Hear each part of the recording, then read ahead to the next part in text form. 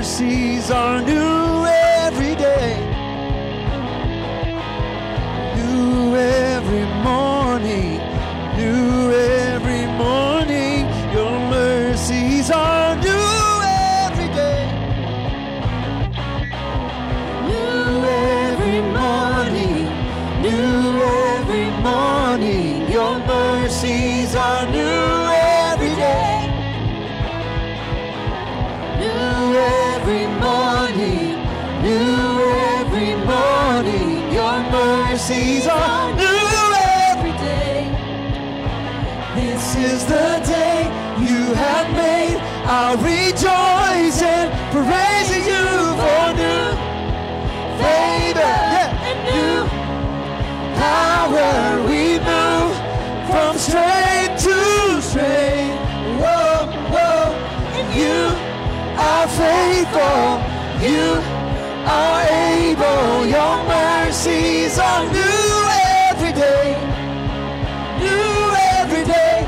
Ho, ho, ho, ho, ho, ho, ho, ho, ho, ho, ho, ho, ho, ho, ho.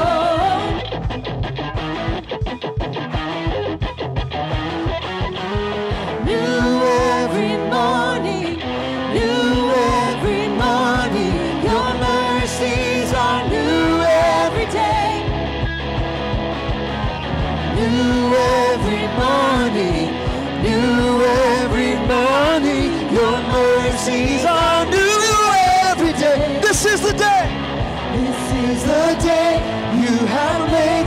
I'll rejoice and praise you for new favor and new power. We move from strength to strength. Whoa, whoa, and you are faithful, you are able, your mercies are new every day, new every day. I am forgetting what lies behind me. Chasing after you. Yes, I am chasing after you. Lord, I am pressing to a higher calling, and you are making all things new. Yes, you are making all things new. Come on, sing. I am forgetting what lies behind me. Oh, and I am chasing after you. Yes, I am chasing after you. Lord, I am pressing To a higher calling. Oh, and you are making all things new. Yes, you are Making all things new. This is the day you have made. I'll rejoice and praise you for new favor and new power. We move from strength to strength. Whoa, whoa, you are faithful, you are able, your mercies are new every day, new every day. Ho, ho, ho, ho, ho, ho, ho, ho, ho, ho, ho, ho, ho, ho, ho, ho, ho,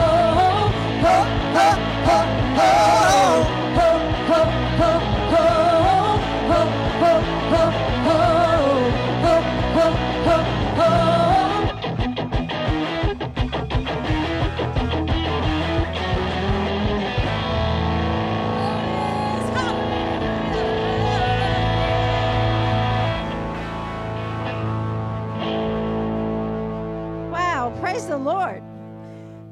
Oh my goodness. Okay, just shug somebody next to you and say, wake up, come on, it's time to worship. Sounds like everybody's a little slow this morning, but this is the day that the Lord hath made, and I will rejoice and be glad in it. Anybody say amen? Amen. Come on, we serve a good, good God, and He's got something special for each and every one of us today. And I don't know about you, but I'm going to press towards that, and I'm going to receive what He's got for me today. I'm not leaving here. I've already determined in myself, I will not leave here, Lord, until I receive what You have for me. I want You to be in total agreement because I want You to get Your blessing just as much as I want mine.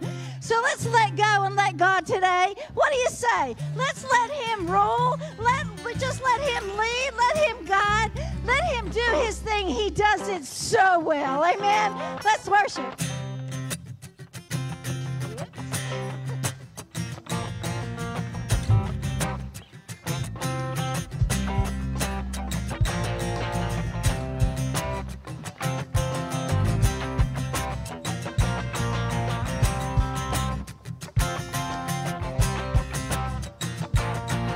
Love is everlasting, it's an everlasting love. Your mercy is as new as every rising of the sun. And your loving kindness is better than life. Your grace is all sufficient, it's an all sufficient grace. Your power and Your glory are forever on display. And Your loving kindness is better than life. Oh, it's better. Oh, it's better than life. Oh, so much better. Jesus, Your loving kindness is better than life.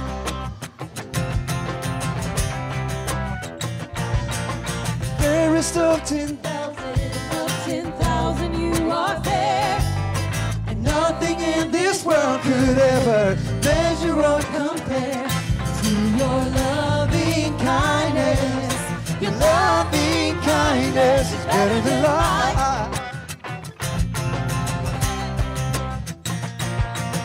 All Your ways are just, oh Lord, You're just in all Your ways. And I will lift my hands, oh Lord, with gratitude and praise. Oh, Your loving kindness is better than life. Oh yeah, it's better. Oh, it's better than life. Oh, so much better. Jesus, Your loving kindness is it's better. Better than life. Yes, it is, yeah. So much better.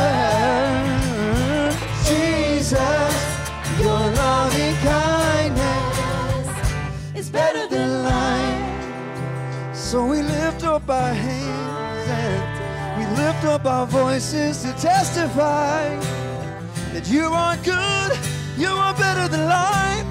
Though life can be uncertain at times, but Your love, it never fails. That's why we sing. That's why we sing.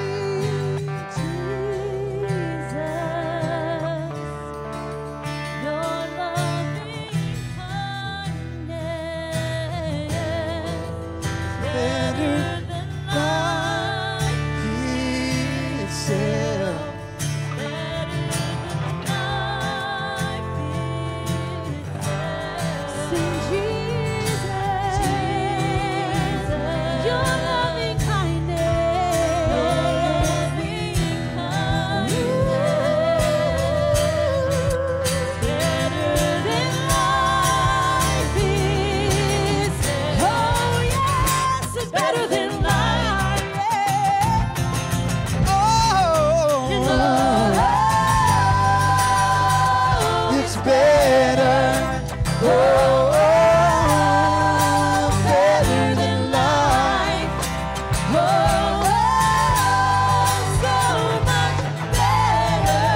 Jesus, your loving kindness is oh, it's better, better than life. so much better. Jesus, your loving kindness is better than life. It's better than life. It's better than life. It's better than life.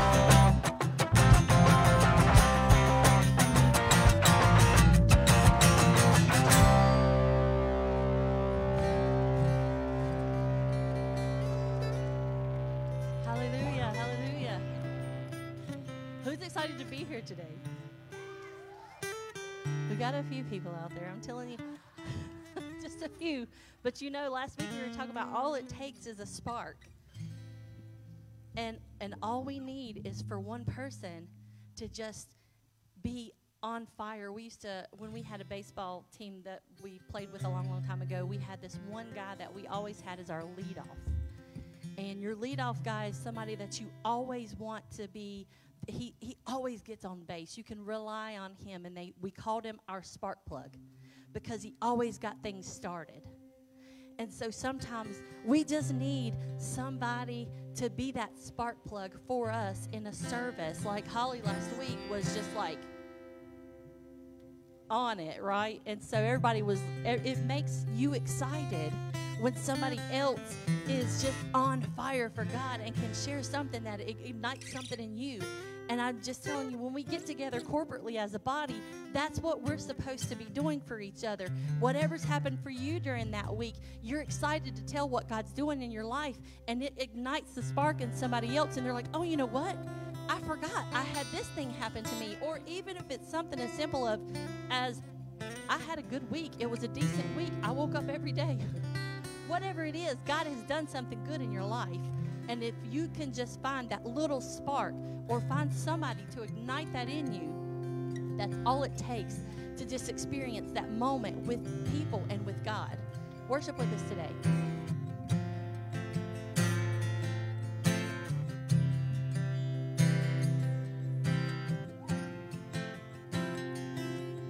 As the Spirit was moving over the water, Spirit, come move over us. Come rest on us. Come rest on us. As the Spirit was moving over the water, Spirit, come move over us. Come rest on us. Come rest on us. So calm down. Spirit, when you move, you make my heart pound. When you fill the room, you're here and I know you are moving. I'm here and I know you will feel me. Calm down. Spirit, when you move, you make my heart pound. When you fill the room, you're here and I know you are moving.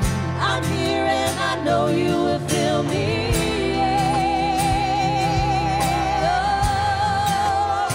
Come and fill us anew, yeah.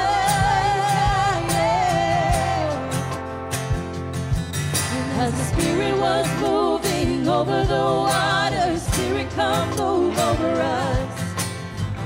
Come rest on us. Come rest on us. As the Spirit was moving over the water, Spirit, come move over us. Come rest on us. Come rest on us. Fire and wind, come and do it again. Open up the gates, let heaven on in. Come rest on us. Come rest on us. Fire and wind, come and do it again. Open up the gates, let heaven on in. Come rest on us. Come rest on us. So calm down. Spirit, when you move, you make my heart pound. When you fill the room, you're here and I know you are moving. I'm here and I know you will feel me. Calm down. Spirit, when you move, you make my heart pound. When you fill the room, you're here and I know you are moving. I'm here and I know you will feel me. I know you will feel me.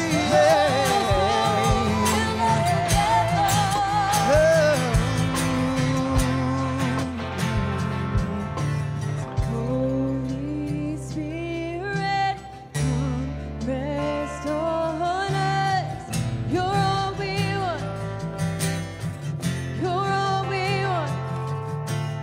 Holy Spirit, come rest on us. You're all we want. You're all we want. Holy Spirit, come rest on us. You're all we want. You're all we want. Holy Spirit, come rest on us. You're all we want. You're all we want. Holy Spirit, come rest on us. You're all we want. You're all we want. Holy Spirit, come rest on us. You're all we want. You're all we want. So calm down. Spirit, when you move, you make my heart pound. When you fill the room, you're here and I know you are moving. I'm here and I know you will feel me. Calm down. Spirit, when you move, you make my heart pound. When you fill the room, you're here and I know you are moving. I'm here and I know you will feel me. You're moving, feel us together.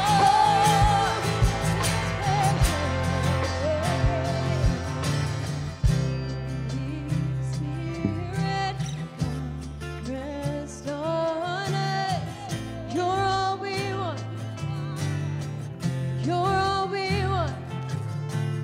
Holy Spirit, come rest on us. You're all we want. You're all we want. Holy Spirit, come rest on us. You're all we want. You're all we want. You are. Holy Spirit, come rest on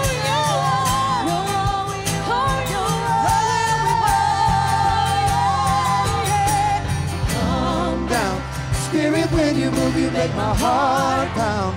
When you fill the room, You're here and I know you are moving. I'm here and I know you will feel me. Calm down. Spirit, when you move, you make my heart pound. When you fill the room, you're here and I know you are moving. I'm here and I know you will feel me. Oh, feel us together.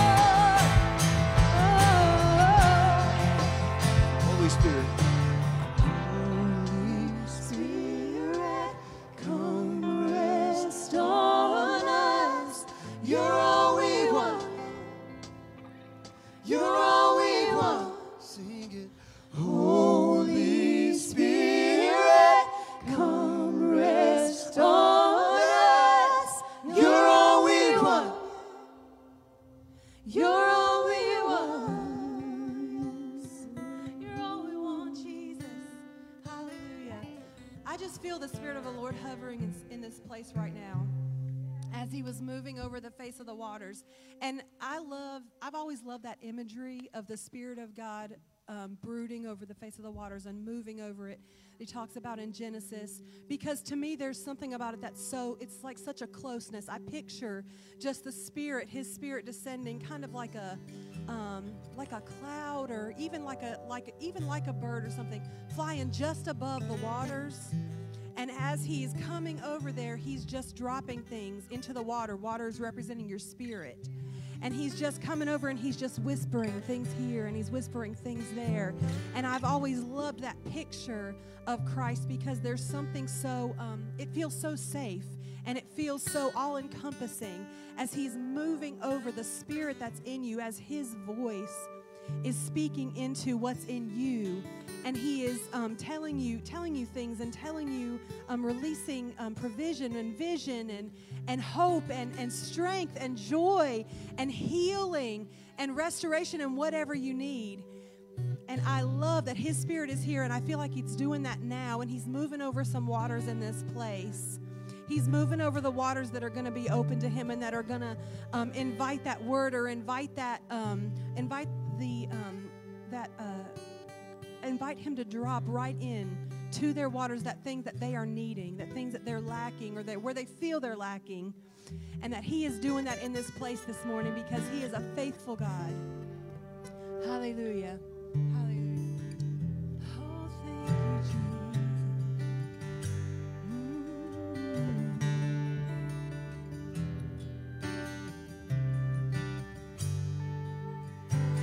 Father of kindness, you have poured out grace.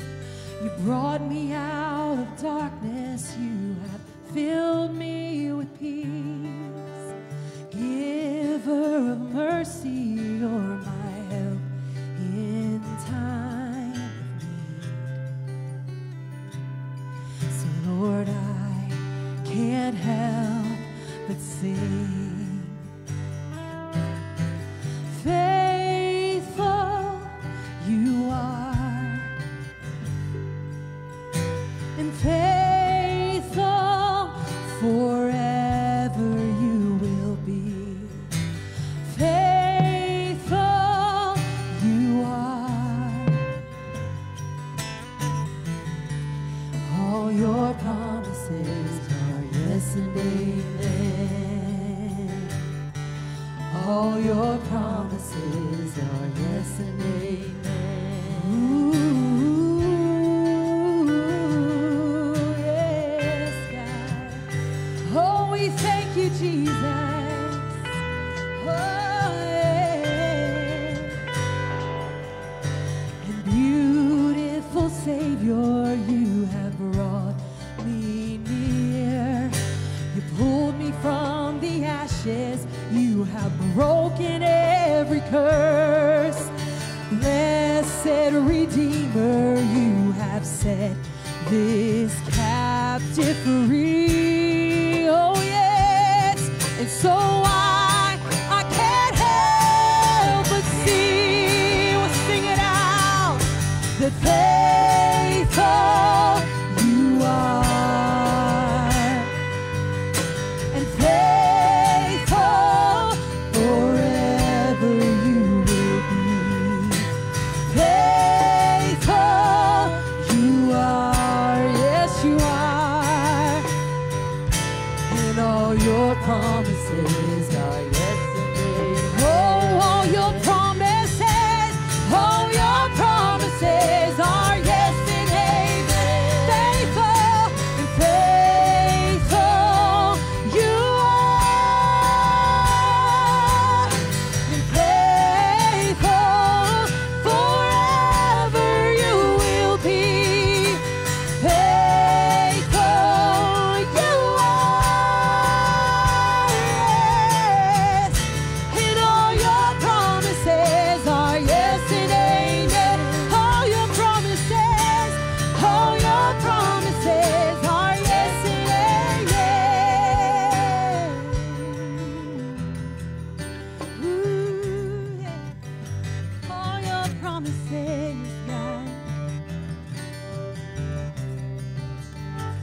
So I will rest in your promises. My confidence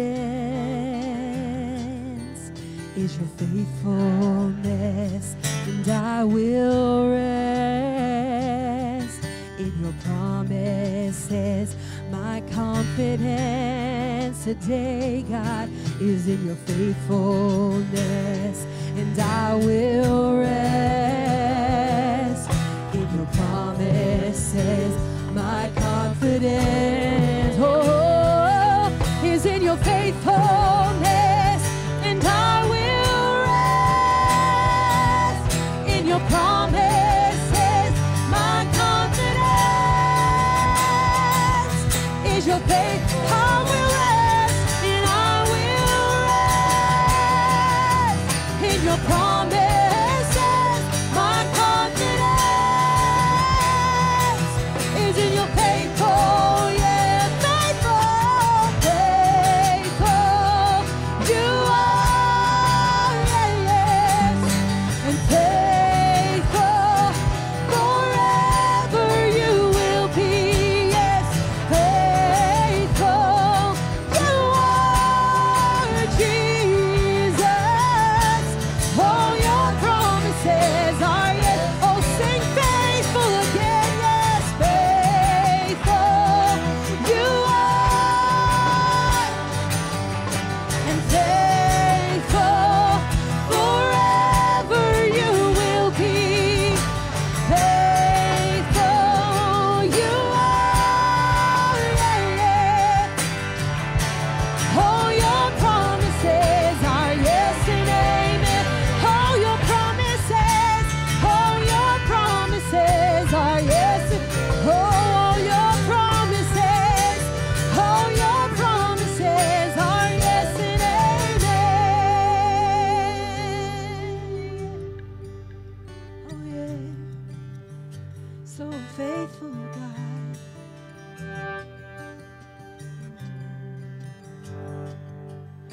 And faithful you are. Faithful forever you will be. Faithful you are. So faithful. All your promises are yes and amen.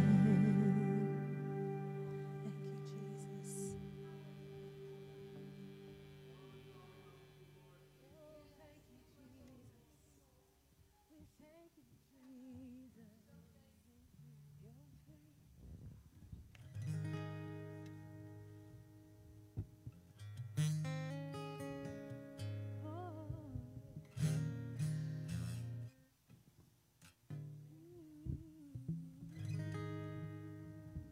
I'm living proof of what the mercy of God can do. 'Cause if you knew me then, you believe me now. He turned my whole world upside down, and he took the old and he made it new.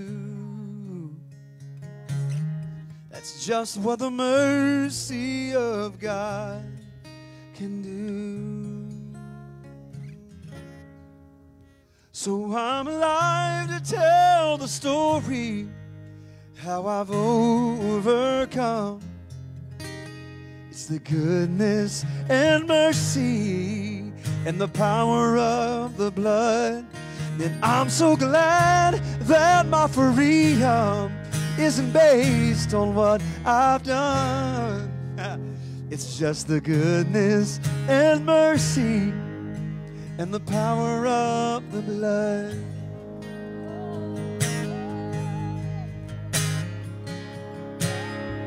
Power of the blood.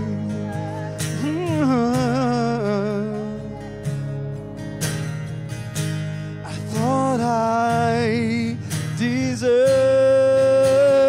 deserved to be 6 feet beneath the earth. For all the things I've done, the things I've said, the choices made that I regret, oh, I would still be lost.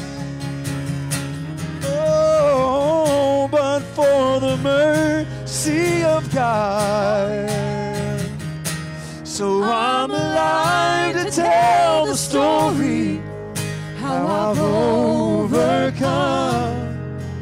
It's the goodness and the mercy and the power of your blood. And I'm so glad that my freedom wasn't based on anything I've done, but the goodness and mercy and the power of the blood. It's the goodness and the mercy and the power of the blood. Oh, there's power in the blood. There's power in the blood. He saved a person like me. Thank you for your mercy, God. Oh, there's healing power in the blood. Thank you, God. Was the cross meant for me that my Savior carried? Now I've been made free by the mercy of God. It was the grave meant for me where my sin lay buried. Now I stand redeemed by the mercy of God. It was the cross meant for me where my Savior carried. Now I've been made by the mercy. And was the grave meant for me where my sin lay buried. Now I'm redeemed by the mercy of God. and I'm alive to tell the story how I've overcome. It's the goodness and mercy and the power of the blood. And I'm so glad that my freedom wasn't based on what I've done, but the goodness and mercy and the power of the blood. It's the goodness and mercy and the power of the blood. It's the goodness and mercy and the power of the blood.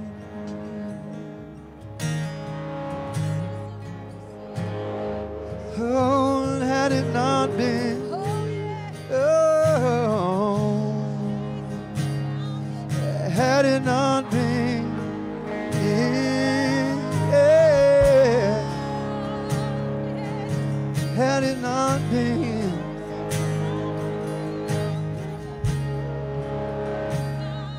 for a place called Mount Calvary, for a place called Mount Calvary. Oh, where would I be? Yeah.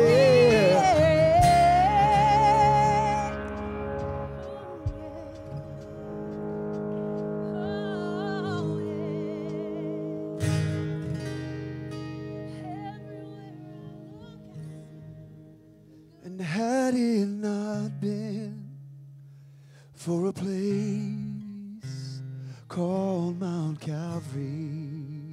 If you've been in church a long time, you should know it.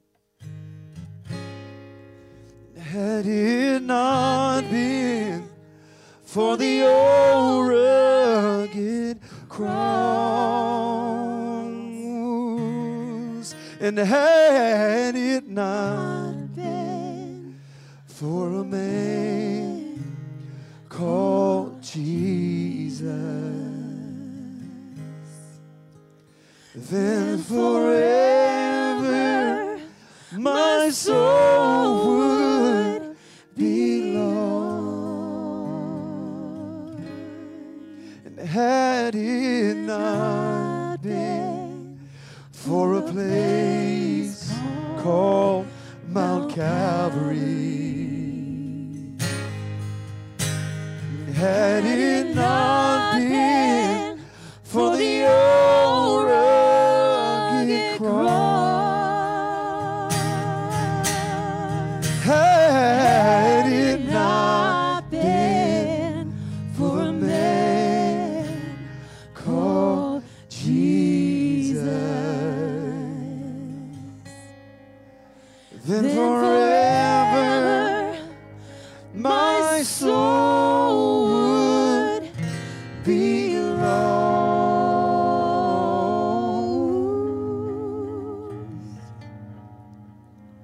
Then forever my soul would be lost. And there is power, there's power, wonder-working power. Where's it at? In the blood of the Lamb. There is power, wonder-working power in the precious blood of the Lamb. Oh, there is power. wonder-working power in the blood. In the blood.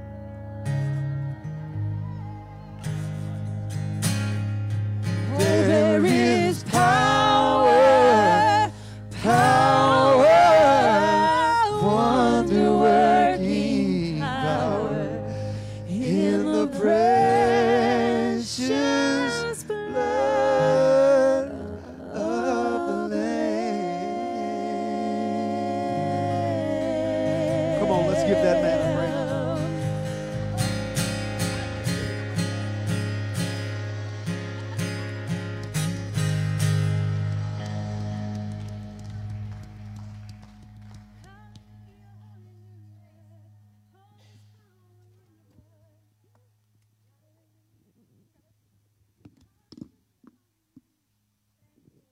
Come on, how many believe that there's power in the blood?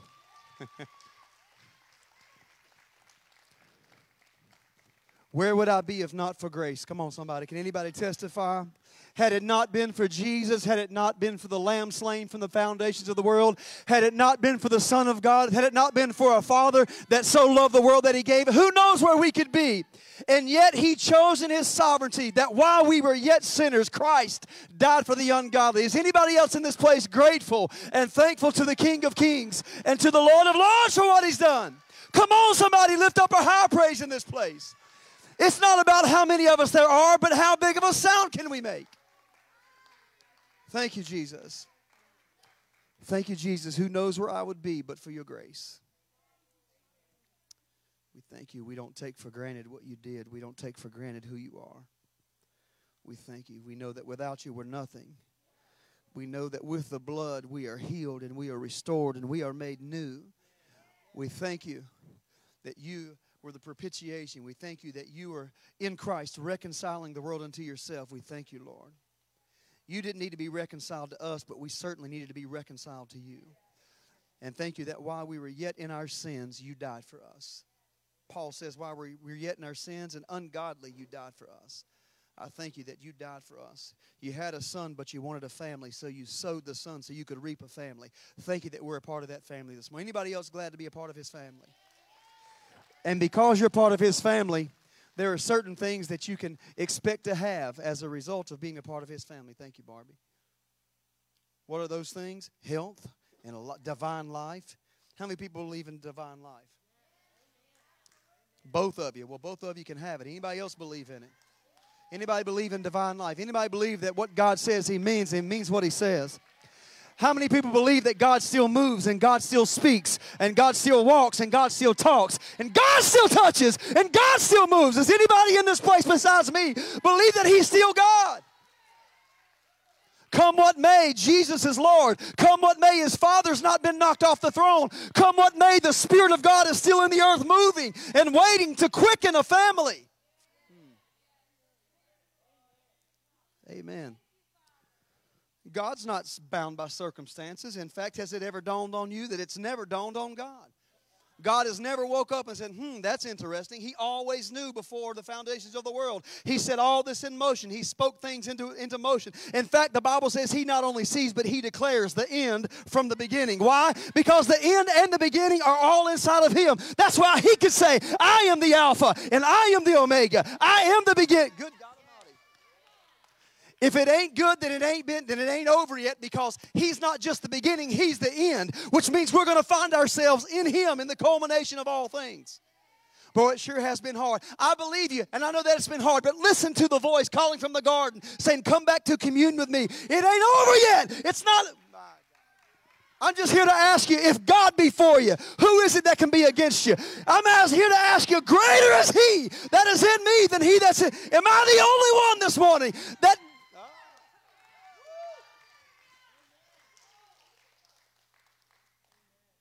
Greater is He that's in you than he that's in the world. Or better said, greater is He that's in me than him that's trying to get in me.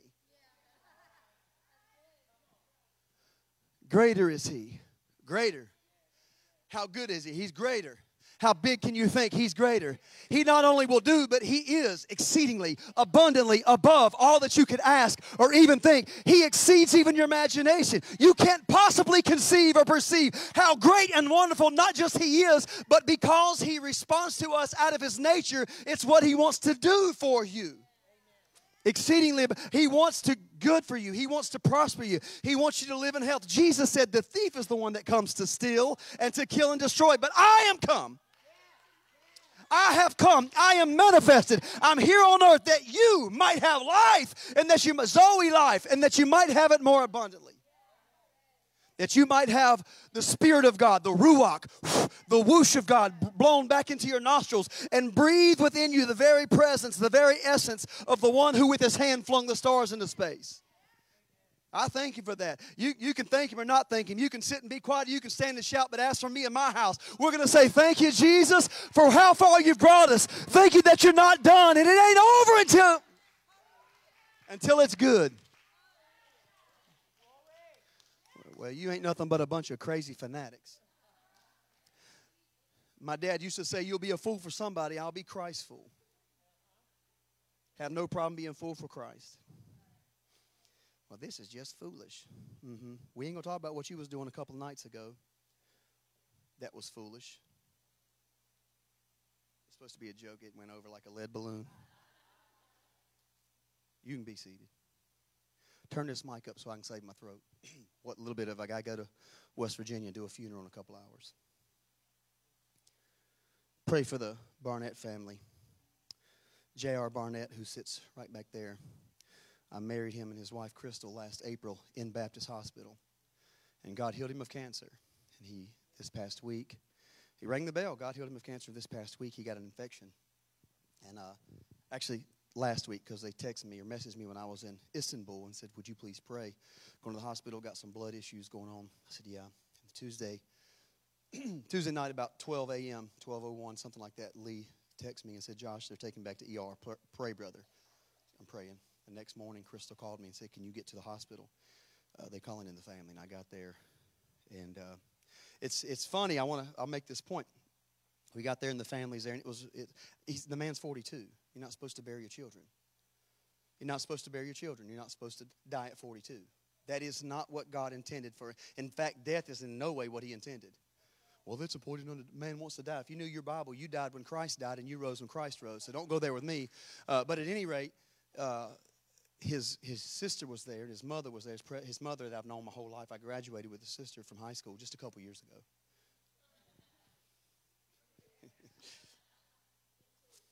Yeah. They didn't have high school back then, did they? Will it really be 50 years next year? That's right. Good Lord, have mercy. That's right. Anyways, his mama was sitting there crying, and she said, I don't know what God's will is. And his sister said, God's will is to heal him and restore him. And she said, what do you think, preacher? And I said, that's exactly what God's will is. It's always for that. And I said, but God doesn't see the way we see. She said, what do you mean? I said, whether he stays on this realm or does on the other realm, God's healed him. We see death is just a marker in time for us. We see death as separation, but death doesn't separate anybody from God. In fact, the Scripture says to be absent from the body is to be present with the Lord. And I said, so really the whole thing is God's healing him one way or the other. And I said, but what does Lee want?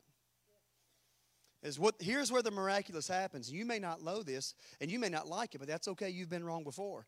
It is when the will of man agrees with the will of God that caused the miraculous to happen. How many times did Jesus heal somebody and say something so peculiar? Go in peace, thy faith has made you whole. I said it with your King James so you would believe it's actually Bible. Thy faith hath made thee whole. Again and again and again. Because when the one with the issue of blood came to Jesus, Jesus didn't touch her. She touched him. He did not touch her. She was not in his GPS. He wasn't on his way to her house. In fact, he was on his way to Jairus' house because Jairus' 12-year-old daughter was sick. Isn't it interesting that she was 12 years old, sick and dying, and the woman with the issue of blood had an issue of blood for 12 years, sick and dying? Jesus was on his way to Jairus' house because when he steps out of the boat, Jairus falls down at Jesus. Can I just talk to him? I know it's rambling. Can I ramble for a minute? It's rambling, but it's anointed rambling.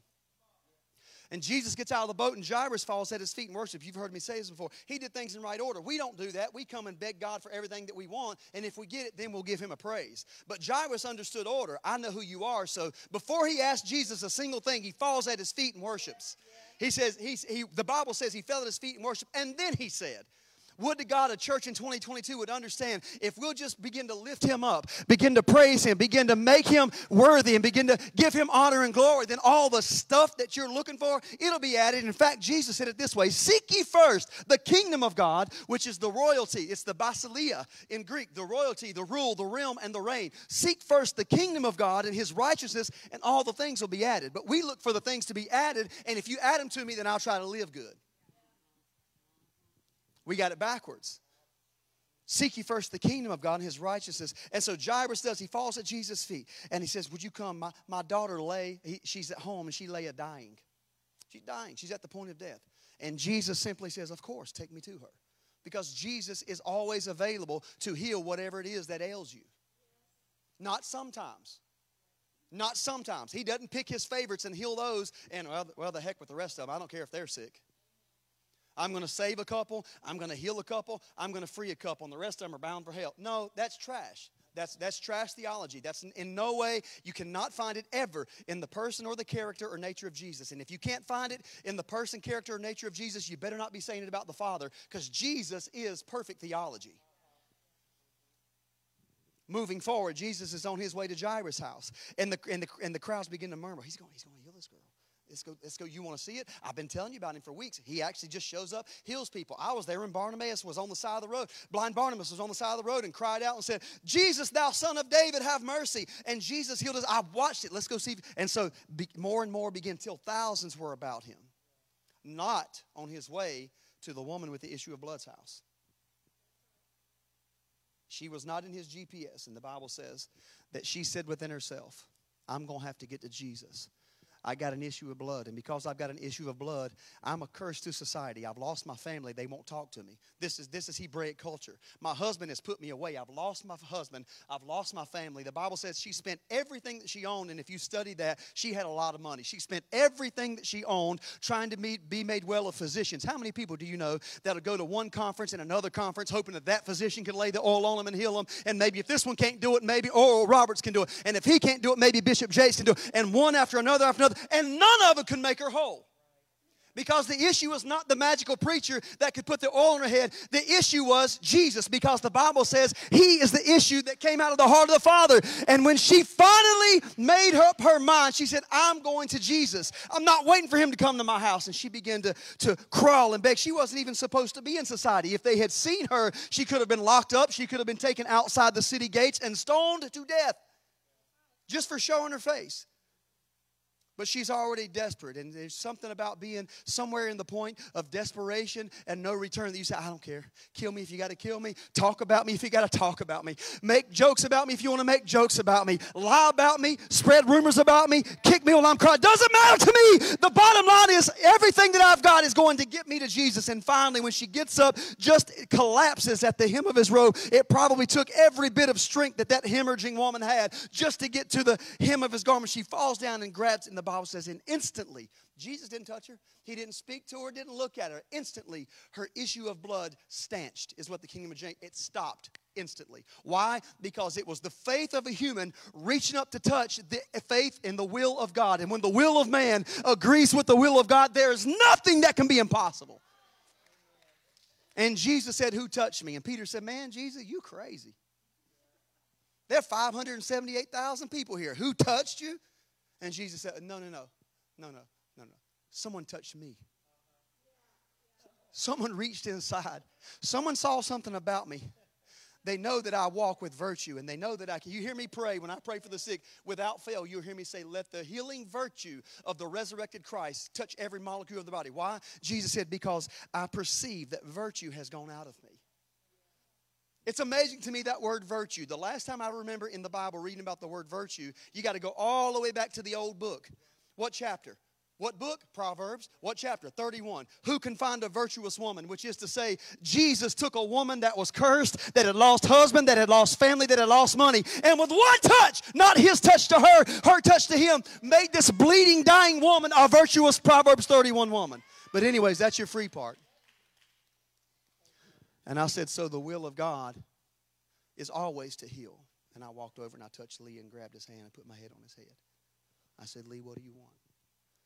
I watched a man die and lay on a softball field for 41 or 43 minutes, and God bring him back to life. He died again. God brought him back to life again and lived 15 more years. I've watched God open eyes blinded like that. I've watched, put my pinkies in deaf ears, completely deaf ears, and watched God. My son has it on iPad video, watched a little kid, God heal his dad. We've seen it. You've come way too late to tell me God don't move. Because I'm trying to be nice. A man with experience is never at the mercy of a man with an argument. Make all the arguments you want. A man with experience is never at the mercy of a man with an argument. And I've seen it too many times. And I was just stroking his forehead and just said, I joined my faith to yours. If you want to be here, you can come up out of this bed. And his mama spoke up and said, Josh, he wants to go home. He's tired. Let him go home. And I said, well, so be it. I walked out, drove home 30 minutes later. Lee got his angel's wings, which means God did what God planned to do.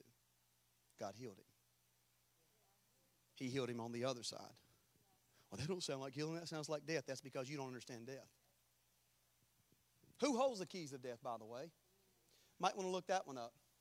Jesus in Revelation, behold, I am he that was dead and am alive, and behold, I am alive forevermore, and I have the keys of death and of hell. If Jesus holds those keys, who in the world do you think is going to pry them out of his hands? I know that's going to mess with your theology some because you think the devil kills people. The devil can't kill anymore. Jesus holds those. He tries to kill. The only way he can kill anybody is to convince you in your mind to surrender to whatever he tells you, because God gives you authority in this realm. And that's why if you will to be healed, it's always God's will. When your will touches his, miraculous things happen. It's always, always God's will. The Bible says Jesus went about doing good and healing all, not some, not a select few, all that were oppressed of the devil. And guess what? He hasn't changed. It's still his will to go about and heal all that are oppressed of the devil. And what he did was, he said, these works and greater shall, how can you possibly do greater works than Jesus? Well, because the whole Godhead dwelt in Jesus bodily. People think that Jesus is a part of the Godhead. The Bible says the Godhead dwelt in him bodily. But I'll let you figure that out for yourself. But he wanted a family. And so the same spirit that was just in the one individual has now been shed abroad, according to Acts chapter 2, into the entire church. So Jesus doesn't have to go there. He's got sons and daughters. He's got brothers and sisters. He's got other anointed family to do exactly what you're called to do. Or we can just play church and pay our fire insurance. Be a part of the club. Be a part of the cliques. Be a part of the programs. I'll never be a part of a church that would trade in power for program.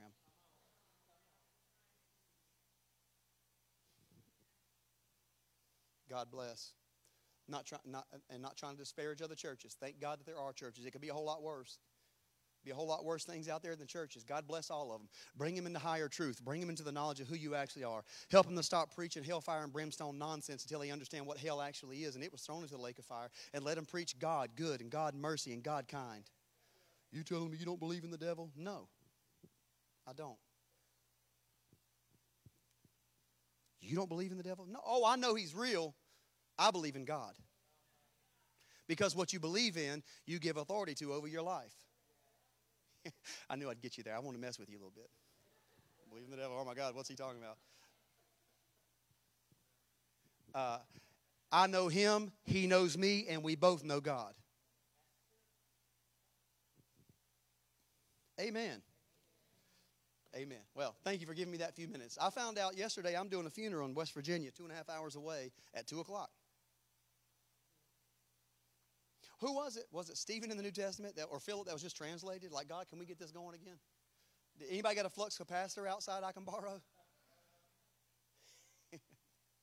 All the kids are like, man, what the heck's a flux capacitor? Amen. Amen. He does. He does. All right. All right. Who's? I was going to say it, but I didn't. Miss Judy, you're so funny. Father, thank you this morning for your presence. Thank you for your spirit. Thank you for the opportunity to give into this work. Lord, what we give, we do not see as a debt that we have to pay. We're not afraid of a curse. We don't give because we're afraid you're going to beat us up if we don't, or you're going to curse us and dry up the fields if we don't. We give because we believe in the expansion of your kingdom. We believe in the work of the ministry that you've called us to here in Statesville and around the world. So I pray now that as we give, Lord, that you would take it, that it would be good measure, pressed down, shaken together, running over, that it would be multiplied back into their lives in Jesus' name. Everybody said, amen. Come on and bring your tithe and offering to the front. If you want to give online, you can text the amount you would like to give to the number 84321. It's pretty simple. You can go to tvwc.churchcenter.com/giving or www.truevinestatesville.org. On that website, you'll find a link of events, which, by the way, 2 weeks from today, 2 weeks from this weekend, will be our annual conference. September 30th, October 1st, October 2nd. Is that right? Yeah. 7 o'clock Friday, 7 o'clock Saturday, and 10:30 on Sunday morning. I hope you can make plans to be here. The middle school youth and high school youth, we're doing a lock-in here for the church. We are still seeking about 15 more chaperones because the kids are crazy.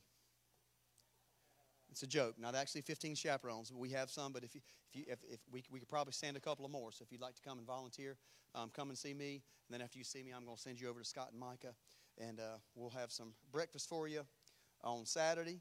And we'll have some breakfast for you on Sunday. And we're going to do refreshments after each service each night. Back here, we'll set up our tents and lights like we normally do. So make plans to be with us. If you haven't made plans, you have other plans, cancel those and come be with us. It'll be better for you to be here. I can't believe you said that. I can't believe you made plans when our national conference has been on the calendar for 8 months. Plan to come and be with us. It will be life-changing. Who's speaking? Holy Spirit. I talked to him about it and said, would you come speak? He said, of course I would come speak. He's got us on his schedule. I had a bunch of people say, what preachers you got coming? I said, the Holy Spirit. Well, what's he look like? Come and find out. How does he sound? I can promise you the sound's in the building. Come and find out. Come and find out. There will be ministers in the house that we know. I know Pastor Ronnie Robbins is coming. I've talked to a bunch of them. There'll be people in from Florida and West Virginia and Tennessee and all over the place. What matters to me is that you're here. I'd love to see you here, because I believe it will be life-changing. It will be fun. It will be good, but I believe it will be life-changing. For somebody, it's going to be a marker in time. They'll look back and say, that weekend is the weekend that everything changed. Is that what you heard? Amen. Well, my agreement's there. Children's Church and Nursery, you guys can head on back to the back. Oh, right? Children's Church and Nursery. Children's Church and Nursery. I didn't get a cupcake last week or the week before. Did we save any? But I did get a cheesecake. Let me tell you something. Old Phil. Stand up, Phil. Phil made a couple of cheesecakes that he sells. If you haven't had one, you need to get one. Because I ate one, and immediately I was translated into the third room. Man, I felt like I was in the Holy of Holies. And the only person I would have shared with in that moment is Jesus himself. And he didn't ask for a slice, and I didn't offer it. Cheesecake was good. He said he makes a pumpkin spice cake, too. So, I don't know. I don't have any interest in being 600 pounds, but I feel like it'd be easy if I talked to you every Sunday about a cake. I do want to talk to you just for a few minutes this morning. And I really just do want to talk more than I want to preach. Because part of our responsibility as ministers of the new covenant is to create it's really more to invite, but also to create kingdom culture. And so in the church, for instance, I did a couple years ago, and I probably should have went longer on it, but I did a little series on the culture of honor, creating a culture of honor where you can, and this kind of goes along with it, where you can honor people where they are, call them up and challenge them to a higher place, but honor them as unique individuals in the kingdom of God that are no less loved than you are. And that's something that especially in charismatic and Pentecostal type churches, kingdom churches, it's easy to have an elitist mindset. Well, we know everything, they don't know nothing, and so we're the real chosen ones and all that kind of nonsense. When the reality is, we're all called into His kingdom. I mean, last time I checked, Father sent His Son out in the streets and said, just go invite them all to come. Invite them all to come. Poor, rich, black, white, yellow, red, all you just find them and invite them and tell them I've got dinner prepared. There's enough for everybody to come into the kingdom and eat. Remember? Because the ones that were invited said, nah, we got other things to do. But I want to talk this morning, at least for a few minutes, about grace and truth. Say with me, grace and truth.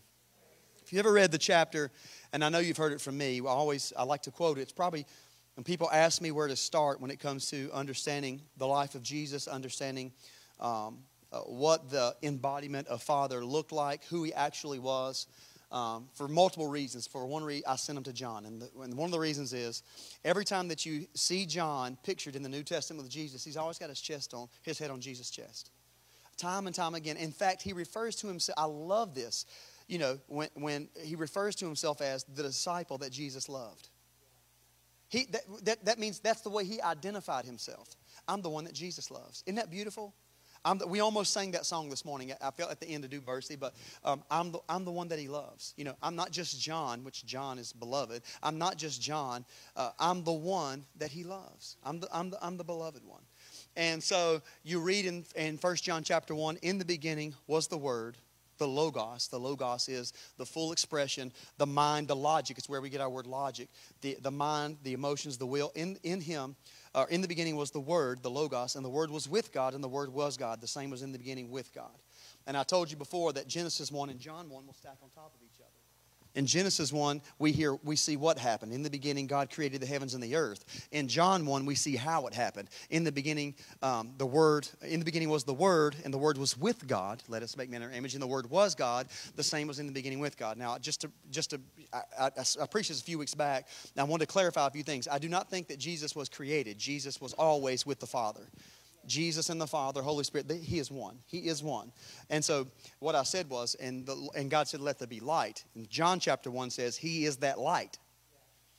And so what God did was, the Father sent His Son. Before He sent Him in Mary's womb, He put Him in the garden as light in Genesis chapter 1. That's not where I want to go, but if we keep on reading down, in Him was life, and that life was the light of men, and that light shined in darkness, and the darkness could not overcome it, the darkness could not comprehend it. And you keep reading down, and the Bible says, and we're going to read it in a minute, that the law came through Moses, but grace and truth came through Jesus. That word "but" there, that is an interjection. We're going to put these two things in comparison or contrast each other. One comes through Moses, but the opposite or the flip side of that coin is this came through Jesus. What came through Moses? The law. The law came through Moses. Why did the law come through Moses? Well, you got to think the children of Israel had been slaves for between 413 and 425 years to the Egyptians. And so they knew the Egyptian gods. They knew the Egyptian culture. They were immersed in it. And so just to kind of teach them how to respond to God and how to relate to God, there had to be a set of commands, a set of laws that says this is the way you're to be governed. We're not worshiping 550 gods. We're not going to burn our jewelry and make a golden calf and worship, which they did. That's what they had learned. But they needed to. But Paul in the New Testament is very clear. He said that the strength of sin is the law. If there's no law, think about this. If there's no law, you can't transgress. Are you tracking with me? Okay? I know it's boring. I know. We'll get there in a minute. Maybe I'll scream at you just in a minute just to wake you up. He says the strength of sin is the law. So when the law is fulfilled or filled full, the law is removed, then you can't transgress a law that's not removed. So the law came through Moses, the do's and don'ts, the these, the thous, the verilies. All that stuff comes through Moses. But what came through Jesus was grace and truth. Grace, charis is the Greek word, grace, and it simply means unmerited, free favor. Unearned favor. You didn't do anything to earn it. You can't do anything to lose it.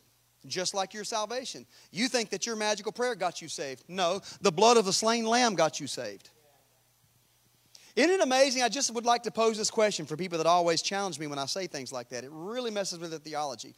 Isn't it amazing to me that most of the church, especially the Western church, I'm not talking about some of the Eastern Orthodox, but especially the Western church, we don't know that we do it, but subconsciously we exalt Adam above Christ.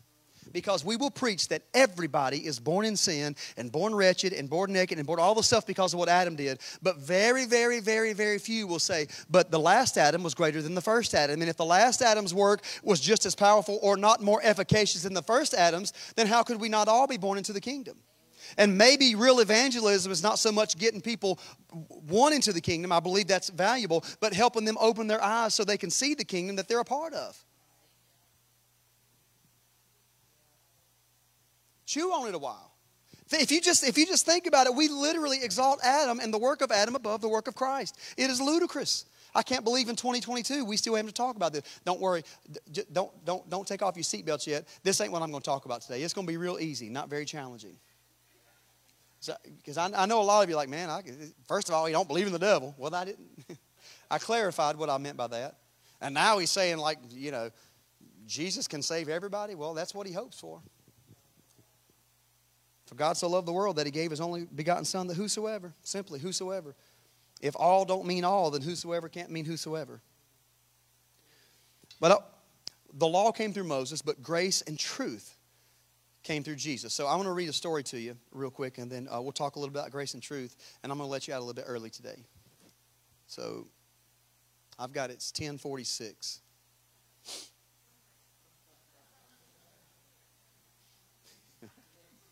I'll have you out by 3. It's 5 o'clock somewhere. On December 24th, 1971, Julianne Kepke had just graduated high school in Lima, Peru. We've been to Lima, Peru. She was excited not only for graduating, on December 23rd she graduated, but because she and her mother the next day were going to take a journey to her father at a research station in the Amazon rainforest. However, because it was the holiday season, almost all the flights to, I think it's called Pacayapa, Peru, they were booked. So reluctantly, they decided to fly with Air Lanza, which already had 2 crashes on their record. But because the duration of flight was only an hour or so, they booked the final 2 seats on flight 508, excited to see her husband and the daughter's father for the holiday season. At first, the flight was smooth, but then the clouds began to gather and get darker and darker. They had already endured a 7-hour wait in the airport as a storm had passed earlier in the day. And because the clouds got darker and darker, Julianne began to become nervous just as they passed the Andes Mountains at 21,000 square feet. And the turbulence began to throw the small jet up and down.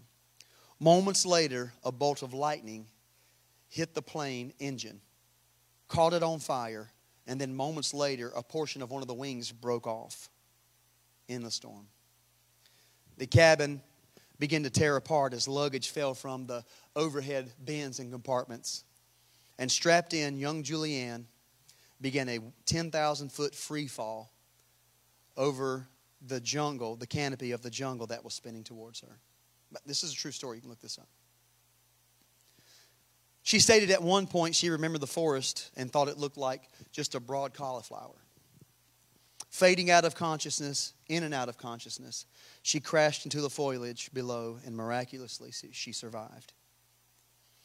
Over the next 24 hours, she was in and out of consciousness again and again. And when she finally was able to maintain consciousness, she cried out for her mom and began to cry out for her mom and look for her mom. It was to no avail. She never found her mom.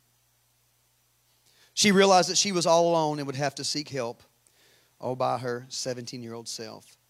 With a broken collarbone and lesions and cuts on her hands and on her legs, alone in the jungle, she realizes if I don't find help soon, this will be my end as well. After some time, she heard the humming of another aircraft above, and she looked up and saw a beautiful rescue plane looking for her. She began to scream to it and yell out to it, but it didn't see her because of the thick, dense forest that was the Amazon jungle.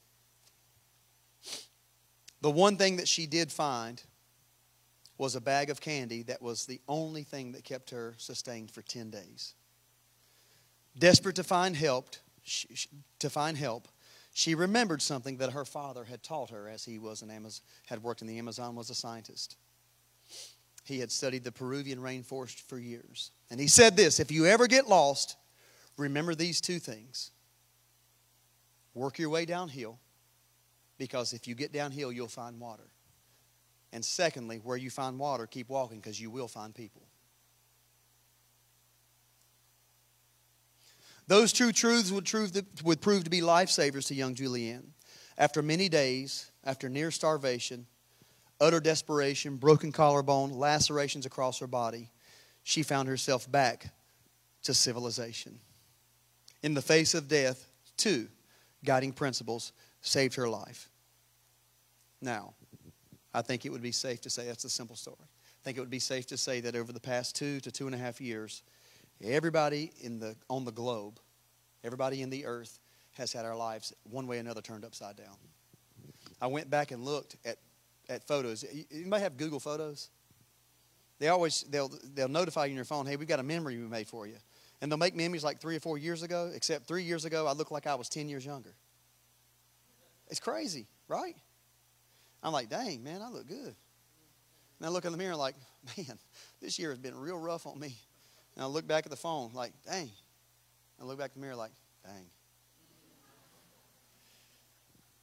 I mean, honestly, you can go back and look at 2018, 2019, and for the most part, I had a gray speckle here or there.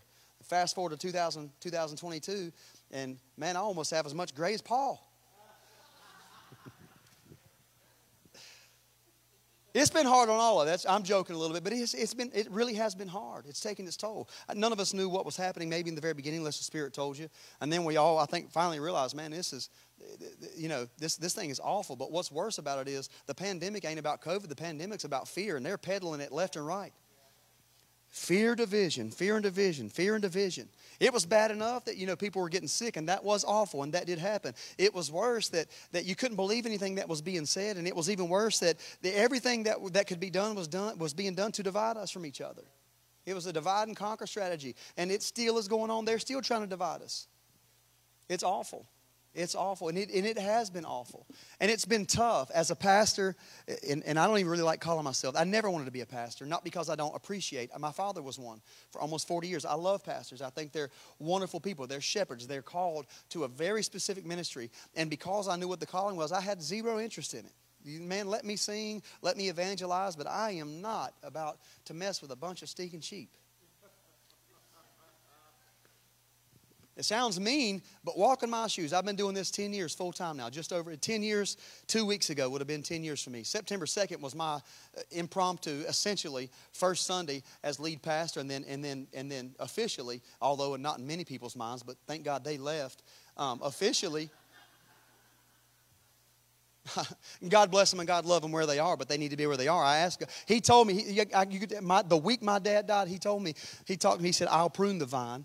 I'm going to prune the vine, but when it comes back, the fruit will remain. It'll be healthier than it's ever been. And if you don't think that's the case, you ain't been with us long enough. This is the healthiest we've ever been in every realm. God bless them where they are and keep them where they are.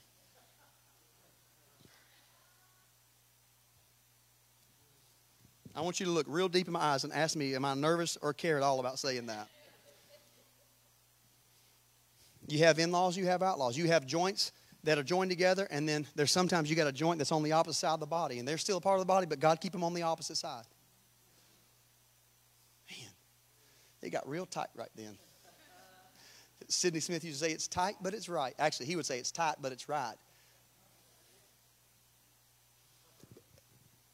But these last 2 years, when you have people that for instance, at the hospital say, can you pray, and can you get this guy that's got blood down his side, can you get him up off that hospital bed for me? Or, hey, Pastor Josh, could you maybe pray for me and my wife because it don't look good? Or, hey, Pastor Josh, I was just diagnosed with cancer. Could you pray and agree with me? And this is not a complaint. I'm just, 2 years. Hey, Pastor Josh, I don't think I should be coming there anymore because I'm not really sure that you take COVID as seriously as everybody else. Or, Pastor Josh, how did you vote? Because if you didn't vote the way I wanted you to vote, I'm not really sure that you can represent my best interest, so I can't come back. Who said that? Say it out loud. Witchcraft. It's a sin of manipulation. And you say, look, I pray to the Holy Spirit. The first thing I'll tell anybody is, look, I'm still learning and I make mistakes. If you sit and talk with me at any time, I'll say, look, I'm still learning. You probably won't believe this, but I'm in my 40s. I'm 44 and I have more mistakes than I care to admit to. And I'm still learning. When you stop learning, you stop growing. When you stop growing, you've started dying, and I don't want to die. But again and again and again and again. And after 2 years of that, of knowing this division has not, or the confusion has not found itself in God, because He's not the author of confusion. And watching people just divide and split and get hurt and all the other stuff, man, it takes its toll. And when you're trying to cultivate a culture of grace and truth, actual truth, that's a tough thing. I want you to think about what it's like. And this is not a pity party. Please don't misunderstand me. We've all been through the ringer the last 2 to 2.5 years. I think today will represent the 8th funeral I've done this year. I think that's right. 8. We're September. Most years I do 1 or 2. And there have been plenty of years I didn't have to do any. I would prefer to never do them again. I hate death. I despise death. I cannot stand it. I think Jesus hated death. I think He hates it, and I think it's because of what it does to the people that are left here. In fact, the Bible says that the last enemy to be defeated is death. And when it's defeated under His feet, which it is, but it's under all of our feet, then guess what? The glorious consummation of all things. But I can't stand it. When my Aunt Diane was here 2 months ago, and then my father-in-law, basically my father-in-law Ted, was within a week he was dead. I can't stand death, and I don't like it. And I've got the same questions you have. God, why? I had a little crying girl ask me 2 days ago, why? Why did God take? And I said, well, you got to change your perspective. And it's so hard because it can come across as theological mumbo jumbo. You're just throwing something at me to give me an answer. No, I'm not. I sincerely believe that God healed J.R. Barnett 3 days ago. He just didn't do it the way that we expected Him to do it. What happens is, over time, we can have so many of these experiences, and we've had them. We've all had them, of sickness or separation or hurt or pain or trauma. And if we're not careful, we'll begin to judge God through the lens of that trauma instead of seeing Him as He really is. And if we judge God, which really becomes us projecting upon God the way that we feel or what we think that He did or should have done, then you're going to find yourself in real trouble, because then you're questioning God's integrity. And that's why foundational to the walk, the real walk in the Kingdom, the real walk with Jesus. And I'm not talking about churchianity. I'm not talking about what we call Christianity, where we say we're Christians because we can give you a date. God knows you better have a date. When you got saved. I didn't know saved was something you got. I thought saved was something you received, because I was saved, I am saved, and I'll be saved. Jesus is not just Savior to give you a moment. He saves you to give you a life. He saved me yesterday. He saved me. He'll save me today. He saves me every single day. It's like the comings of the Lord. There are more than 2 comings of Jesus. He comes all the time. When you pray by yourself, He comes. When you gather with your family, whether 2 or 3 would gather together in my name, there I am. He's always coming. He's always saving. And we have to get to a place where foundational to our identity as Christians is that He's always good. He's always good. He always wants to heal. He always wants to bring reconciliation. He always wants to bring restoration. Now, how can I line my belief system up, or the culture that I've created in my house or my church or my job, to line up with that? Because that is kingdom culture. That's what it looks like. And the two, or say the one compass, but the 2 measurements by which we can know all things is grace and truth. How do we deal with people? Do we deal with them with grace and truth? For instance, if I can't believe we're talking about this in 2022, and yet I can almost believe it. I had someone recently that talked to me in person, but I had someone online that addressed me because there are children that are dressing up like cats now, and they're pretending to be cats, and they want litter boxes in their classrooms. If you deal with that in truth alone and you try to separate grace from truth, you're going to hurt that child and create more trauma. That is a trauma response. It's a trauma response. Don't get mad at me. Just listen to me. And I don't want to talk about that for the sake of that. I'm just trying to give you an example because we've probably all seen the nonsense. If you deal with that in truth and say, you're not a cat, get the heck up out of that litter box, you idiot. Apart from grace, then what we do is we deepen and worsen the trauma. But if we can approach it with grace and truth, then what we do is we're going to help you identify who you really are. We want you to see that you are so valuable that you don't have to pretend to be something you're not. You don't have to mutilate your body to become something that you can't possibly be to be acceptable. It's amazing to me that the side, and I'm not on either side, believe me. If you knew me well, you would understand that the side that wants to preach inclusion is going to tell somebody they need to mutilate their body so they can be accepted. It's insanity. But if you walk up to somebody that's going through that, and I have, in that office right back there, I've counseled someone going through that very thing. If I say, you're an idiot, what are you going to do this? That's truth, but it's not grace. And you can't separate in the kingdom culture grace and truth. So I sat there and said, talk to me. Talk to me. And this is what I heard. And of course, I would never reveal names or break confidentiality. Without fail, and I've done it more than once. I don't like the way that I look. Listen to what is being said. Can you listen between the lines? I don't like the way that I sound. I don't like the way I look. I don't like the way that others look at me. You know what that says to me? That is a crisis of identity. It's not, I really think that I'm this. No. You don't know who you really are, and so you don't see your true value, so you're going to pretend to be something that you're not to see if that will make you accepted. It really is that simple. But and then we have the other side. We have the other side of the camp, and I love it. We have the other side that is grace, and there's not a bigger grace preacher. There are at least 30 to 40 people that have been a part of this church that have gotten mad at me, offended at me, and left the church, and maybe come back or maybe never come back because I preach grace. Well, I'm sorry. It's amazing to me. It's still amazing. His grace still amazes me. It is still unmerited favor. It is still divine enabling. It is still, when He saw me in my lowest, He still saw me as favored.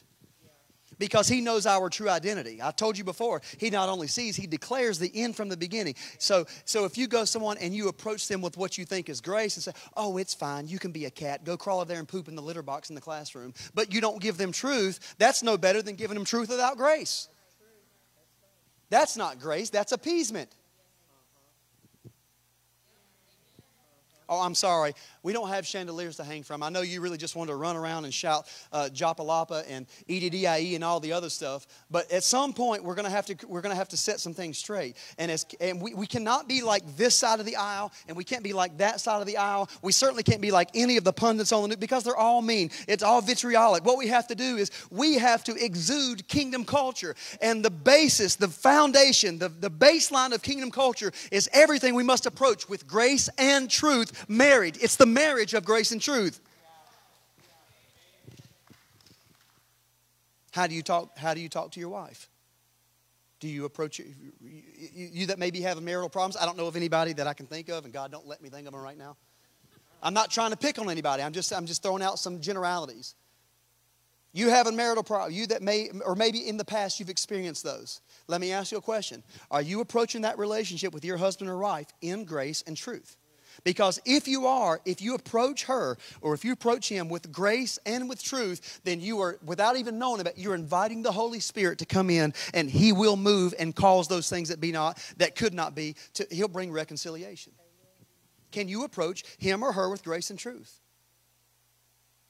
In your relationships at work, are you approaching those relationships? I know this is pragmatic, but we need some practical stuff in the church today. It's okay. We'll scream and holler again next week.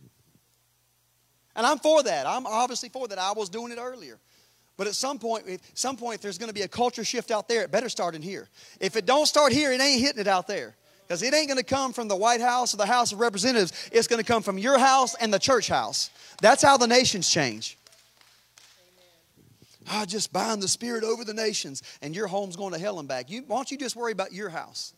You ain't ready to bind no spirit of the nations when you got mess in your own house that you ain't fixed or dealt with. Lord, we're just going to get together. I bind the spirit of witchcraft over Africa. But you're the most manipulating person in the world. Are you going to bind the spirit of witchcraft over Africa? Here's some grace and here's some truth. Take care of what's at home first. Jesus, even when he sent his disciples out, he said first in Jerusalem, and then Samaria, and then the uttermost parts of the earth. We trying to go win the world. We don't have our own home together. Hello? Look back at me. Wave at me. I would tell you to blow kisses, but I think that's gross. Ain't nobody in this church but one I want to kiss, and she's right there. Grace and truth. Are you approaching things at work with grace and truth? Are you approaching your relationships with grace and truth? Can you look at the mirror with grace and truth? If I'm to be honest, I have to say that I can see these flaws. I'm not talking about physically. I can see that I've got these flaws. But can I give myself grace to grow through these? To admit, this is some things about me need to change. For instance, I'll tell you something about me. None of you are going to believe this. Sometimes I'm short-fused. You're laughing either because you know me or you realize how ridiculous of a statement that was. I have 6 children. I ain't had a fuse in 13 and a half years at least. And sometimes I can be short-fused. It's so funny. I'll lose it on the kids or whatever. I mean, it really does take a lot. They're like, I said get this done and do this and do that, blah, blah, blah. I don't glow in the dark like a lot of preachers like to make you think they do. I don't glow in the dark. I'm human. I bleed just like you bleed, and all the stuff. And it's without fail, most of the time Elizabeth will be like, hey, you want to go get some coffee? Yeah, let's go get some coffee in the car. And she's so good at this with the grace and truth thing. Babe, I was just thinking, I understand where you're coming from with your frustration with the kids. But maybe if you talk to them in a different way, and maybe you said it like this and give me an example, that might work better. Most of the time I'm like, oh my God, are you? And she knows me and she says, do me a favor. If you'll just take 30 minutes, sometimes she'll say 5, just take 30 minutes and go think about it. I promise you. The way you're responding right now or reacting will become a response because we shouldn't be reactive. We should be responsive. If we respond versus react, then we're doing stuff that we intend to do that's good. If we react, most of the time, the first thing that we do is not always the best. If you'll just take 5 or 10 minutes and just think about the way you're talking to me right now or think about the way you're talking to the children, I think you might see it differently. And most of the time I'm like, whatever. But then guess what? Oh, God, I hate it. She's right. I'll go and just 3, 2, 1. 1, 2, 3. What the heck is bothering me? Wasn't that on Steve Urkel years ago? Is that the one that it was? 3, 2, 1. Say it with me. 3, 2, 1. 1, 2, 3. What the heck is bothering me? Yeah. And without fail, within 5 or 10 minutes, I'll come back. This happened. I'll go ahead and tell on myself. I want you to love me and be like, man, that dude would just tell it. I was furious. I don't even remember what it was. It was about 2 weeks ago. And we're just going at, I know what it was. I lost my marbles at a soccer match because the referee was an idiot. Idiot. Zoom in on my face on the camera. You need a different job, sir. Some of you, I've coached your children, and you know how awful I can get at times. I'm a very competitive person. I do not wear it as a badge of honor, but I do admit I'm very competitive. And if you can't do you're getting paid $50. If you can't, when the kid's getting tripped and punched and all that stuff, and you don't want to call a foul, you need a new job. If you need an oxygen machine after running 5 minutes to a 90-minute match, you probably are not in the right industry, sir. And I say stuff like that. It was my first time back from Istanbul. I'd been away, and whenever I'm away, it gives me a lot of time alone with the Father, and I feel it's just so close. Truly. In mission trip, I come back and it's just like me and Jesus are walking like this. And the Holy Spirit's rubbing my head and my face and just blowing on me as I walk. Father's got the biggest smile. I show up at the soccer match. Would you call the foul, you idiot? What are you doing? And Elizabeth's like, oh my God, would you just stop? And she'll start with this. She'll take her knee and smack my knee with her knee like, shut up. What you doing? What you doing? She's so good at it. And then he got so bad, the coach turned around and said, Josh, like that. And I said, you don't call me down, don't you? I'm a man. I'm older than you. You're not going to talk to me like that. Lost my stuff. I would look like an idiot. And Elizabeth knew it. And she's just like this, I cannot believe it. I'm like, when my boys are out there in the field, they're tripping them. They're falling. David comes home with a new strawberry every game and they never call a foul. Let David breathe on the guy slightly, just a little bit, and suddenly it's a yellow card. I'm like, what are you doing? She approached me with grace and truth. So we get home, and I'm like, no, I don't want somebody to yell at me. The guy doesn't deserve to have his job. They shouldn't pay him. In fact, I'm going to write a letter to the editor. I'm reporting the referee. I hope to God he never gets another job. This is how better, because you can identify with me. You're laughing because you did the same thing, and you know you did the same thing. Didn't you, at some point? You do? You do too? Anyways, so we were, and then finally. And I always get to a finally. I'm like, yeah, you're right. I'm breathing. I'm thinking back through it like there's legitimate reason for me to be upset. I could have handled this better. I should have been more Christ-like. God, I'm glad nobody from the church was here. And then I remember, there's a camera up there that's filming everything. You know, I didn't cuss the guy. I wasn't like that, but I was irate. In fact, I wasn't the only one. There were hundreds of us. Not really hundreds. There aren't hundreds at any soccer match. Only hundreds you were ever going to find at West Iredell was football. They lose all the time, but they'll be there. They did win Thursday, the JV, for the first time in 4 years. They're not known for winning, but the culture's changing. Amen. Culture, grace and truth, right. Right. Well, they got Xavier, they got some members here. God bless them and keep them, and blessed art thou. West Iredell. Anyways, about 15 minutes later, I go outside and I'm on the phone or whatever I was doing, just walk around my driveway, looking at the stars like, you still love me and you know what kind of a knucklehead I can be. I talked to God like that, and I walk in, Elizabeth said, she said, what'd you do? I said, I called your mom and told her I'm sorry for the way I acted. And Trish said, I didn't have any problem with it. It's awesome. I loved it. Yeah, she's competitive like me. Let's go. But I said, no, really, I shouldn't have berated the referee. No matter how poor of a job he did, you know, if my sons weren't playing, maybe it would be different. There was a year, probably about 10 years ago, that the Lord actually told me, you're to stop watching the Carolina Panthers. One, because they can't win to save their lives. And two, you keep getting upset like it's a new phenomenon. And I did. I stopped watching for like a year and a half. I don't care much for them anymore. It's not like they're going to win or anything. So I walked into the house. And went over behind Elizabeth, and she's cooking or whatever she's doing, getting food ready. And I just kind of kissed her on the neck.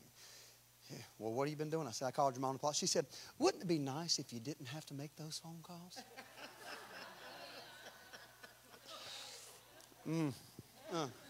Oh, man. Oh. I said, yes, ma'am, it would. I thought she was going to be like, oh, darling Joshua, you're so perfect. You apologize to my mom. I just adore you. No, she said, wouldn't it be nice if you don't ever have to make the phone calls? That was literally the perfect example of grace and truth. And that is a pragmatic, practical way. I can preach about grace and truth and we leave it in the sky. Jesus is this, Jesus that. But this is a pragmatic way. That is how you approach something with grace and truth. Can you look at a mirror? I'm finishing up in the morning. Scott, you want to play something for me? I don't know if it helps or not, but sometimes it sort of seems to pull the attention in. And look in a mirror and say, the truth is, you know what you've done. The truth is, you know your faults. The truth is, you acted like an idiot at that soccer match. But there's grace for you. You're growing. You're a human being. You're not a human doing. You're a human being. And your nature is kind. I really am a kind person. I promise you I'm a kind person. I'm a nice person. In fact, I think Elizabeth even said to me, about 97% of the time, you got it together. Wasn't it 97? Is that what you said? 97.8, that's what it was. I'm like, gosh, because then I just felt awful. I'm like, I just feel so bad. It's really not the way that I respond. It's not the way that I act. It's only playing PlayStation, which I haven't done in years. You know how many PlayStation controllers 10, 15 years ago I bought for my kids because I broke them? Karl Malone can't shoot threes. Bam! And awful. And my kids are like, what possessed my daddy? Weren't you the guy preaching this morning? I've done it. It's true. It's true. Outside of PlayStation and outside of sports, I'm pretty much good. I'm pretty. Hey, if you threaten my children, but that's different. I'm not apologizing for that. You're going to get what's coming to you. But outside of that, I do. I try. And she said, yeah, about 97. Well, she said first 90%. I said 90. She said 97, 97.8. But man, you know what we do though? You know what we do? If we're truthful, we're going to beat ourselves half to death for the 2.3% that we don't have it together. But if we give ourselves grace, no, not an excuse. I'm not excusing if we give ourselves grace and say, there's a better way to do this. So it's funny. They had another soccer match at, was it St. Stephen's? No. Fred T. Ford. I forgot. He's Fred T. Ford. He remembers. I got to show up. The parents are there, and I said, man, how you doing? You jacked up? You ready for the game? You know, they're ready for me to get on the referees for them. I said, God, this is awful. I said, no. I said, that's really not my character. I said, I was overboard. I don't like those officials. But bottom line, you know, I'm just going to, and I text the coaches. I said, look, love you guys. We support them. We paid for your uniform or for the stuff. You know, I'm just going to support my boys. I'm encouraging David. I'm encouraging Isaac. And that's what I did. And they're like, one of the dads said, okay. Like, but I did. I was more like my normal self, you know, because I had purpose. I just want to be encouraging. Look, I'm a coach. I've been coaching 26 years now. I love kids, and I know what it can do to a child if a parent or a coach loses their stuff. You know, you're teaching them. Whether you know you're teaching them or not, you're teaching them something. Because I asked Isaac, I said, did that make you feel embarrassed? The best, Isaac said, well, I mean, it certainly didn't help us get any calls. David said, man, I loved it. That referee was an idiot. But David was getting fouled left and right, you know. I'm sorry. I don't mean to ramble and waste your time with my personal stuff. I just try to.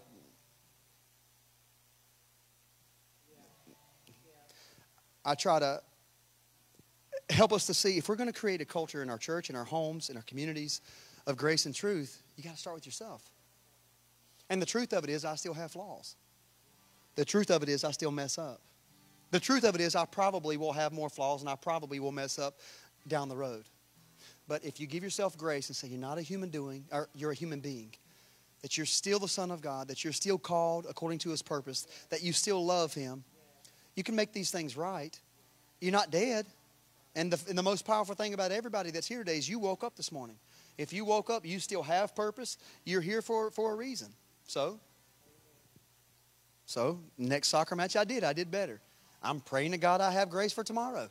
You know, because really I just want to be truthful. You know, you missed that call. I didn't get really where I wanted to go with this in terms of all the, because I always do about 8 or 9 pages of notes. In fact, there are about 25 of you that I send my notes to every Sunday morning. If you want them, give me an email address, I'll send it to you. You can have the outline. It's a lot better and stays on topic a lot more than I do when I get down here talking. If we're gonna expect the culture out there to change, and God knows we need it. God knows we need it.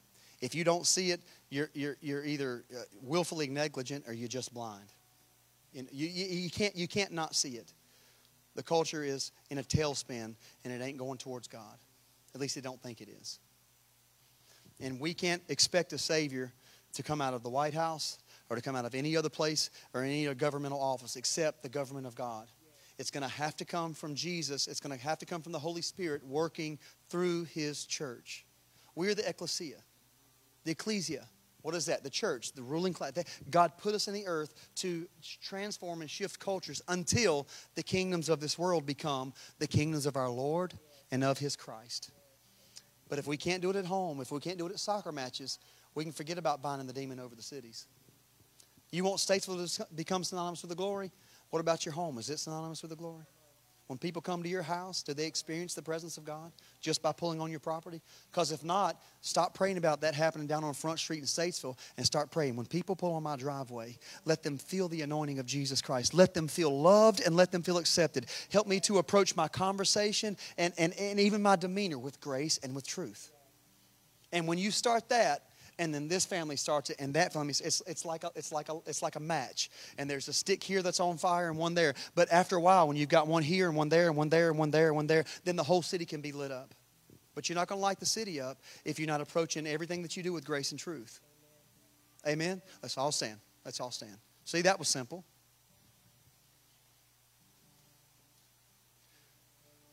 That would sound better if you turned it up on that board back there, Isaac. Just a thought.